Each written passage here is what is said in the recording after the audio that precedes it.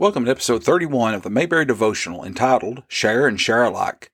In today's episode, I'm going to take a look at episode 28 of the Andy Griffith Show, Andy Forecloses, and I'll use scripture from Luke 3:11. The episode starts off with Andy and Barney in the courthouse. The attention turns to the ticket book that Barney has and how quickly he hides the book and doesn't want Andy to see it. After Andy is finally able to see it, he notices a telephone number for Juanita down at the Junction Cafe. Barney informs Andy that, he likes to call and check up on her every so often because the Junction Cafe has some tough characters. Barney then makes a mistake of telling Andy that he does a trouble check on her just to make sure everything is okay. When Andy finds out that Barney hasn't trouble checked that day, Andy makes a call to have Barney check up on Juanita.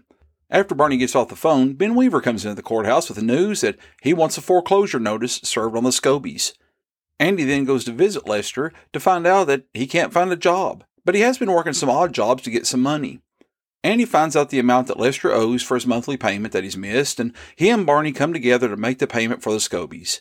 When Ben comes into the courthouse and he's presented with a monthly payment, Ben refuses it and tells Andy that he wants the entire balance of the house, $780. After Ben leaves, Barney comes up with an idea to start a fund to save the Scobies' house.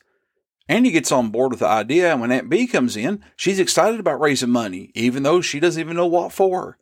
Later at the courthouse, Andy has another encounter with Ben concerning Andy not serving the foreclosure papers, to which Andy informs Ben that he forgot to pay the $2 registration fee. Andy then takes the forms to the Scobie house and, in an attempt to slow the process, informs Lester that he doesn't have time to explain the foreclosure papers to Lester, as the renters are supposed to understand the full process. Back at the courthouse, we see a full-blown rummage sale with the courthouse packed with people looking to get a bargain and to help with the Scobies. Ben Weaver comes by and informs Andy that Lester has been made aware of all the information in the foreclosure papers.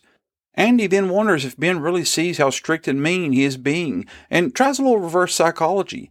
Ben and Andy go to the Scobies' house the next day, and Andy is strict about making the Scobies leave as soon as possible. He won't let Helen pack her dishes. He won't let Lester remove a cupboard on the wall that was Helen's family's.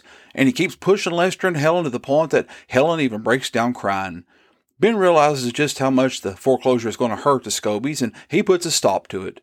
When Andy returns Lester's glasses, he and his wife both realize exactly why Andy was being so stern. It was to show Ben just how mean he was being. The epilogue shows Ben at the courthouse with Andy getting ready to go fishing. Andy suggests bringing Lester along, but Ben doesn't want to. Finally admits that he had to give Lester a job to help him pay his mortgage. Barney then decides to stay back and do some work, which is actually his plan, so he can call and talk to Juanita. The last piece of the episode we see is Barney singing Juanita while Andy sneaks back in, catches him, and then embarrasses him by joining in on the singing. The part of the episode I want to look at as an illustration is when the community comes together to raise money to help the Scobies. Once Ben tells Andy and Barney that the full mortgage payment is due, and not just the one missed month, Barney takes action. He gets extra money that he has hidden in his holster, and he starts to increase the funds for the Scobies. Andy gets Aunt Bee excited about raising money, and he leaves the courthouse, and she realizes she doesn't even know what they're raising money for. Opie gets involved in donating to the rummage sale by donating some things that he thinks will bring a lot of money. But it ends up being mostly just junk. Once the rummage sale begins in the courthouse, it's obvious that many people have given to help raise money, and by looking at the crowd in the courthouse, it's obvious that people are also coming by not only to get a bargain, but to help out with the fundraiser. When this little community realized that one of their own was in need, they all come together to fill that need. In Luke chapter 3, we read about John the Baptist. John was a precursor to Jesus Christ and a relative of Jesus also. John preached of one who was coming who would be mightier than him, and this one would save his people. The scripture I want to reference comes from the same book of Luke in verse 11. The New American Standard Bible words it this way, "And he would answer and say to them, the man who has 2 tunics is to share with him who has none, and he who has food is to do likewise." Previous to this verse, John has been preaching repentance and how the works that need to go along with repentance. Now, to be clear, John isn't saying that works leads to salvation. John is saying that once you are saved, you need to do works. The same thing as James writes in his epistle. John is simply saying that we should care for our fellow man. If we have an abundance, then we need to give to those who are in need. In episode 8 of the Mayberry Devotional, I entitled it, "Give Till It Hurts," which I talked about how people use that saying quite a bit. Now, I don't know about you, but when something starts hurting, I tend to quit.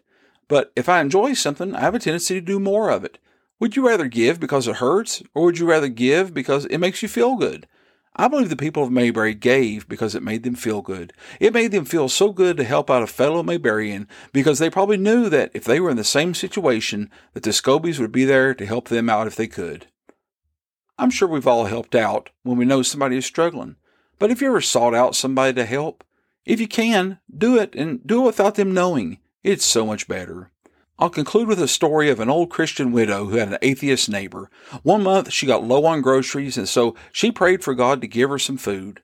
Her atheist neighbor heard her praying, so he went to the store and bought her some groceries. He then rang the doorbell and went to hide behind some bushes. When she opened the door, she saw all the groceries, and she started praising God and thanking Him for what He provided. Just then, the atheist neighbor came out from behind the bushes, and he laughed at her, and he teased her, and he said that it wasn't God who answered her prayers, it was Him who bought the food. She lifted her arms even higher to heaven again, and she exclaimed, "God, thank you for providing me with the food, and thank you for making the devil pay for it." So I hope you enjoyed that story, and I hope you enjoyed this episode of the Mayberry Devotional. If you haven't already, subscribe to the podcast and leave me a rating or a comment. I'd appreciate it. Join me next week on the Mayberry Devotionals. We'll be looking at covering episode 29, Quiet Sam. Until then, thanks for listening.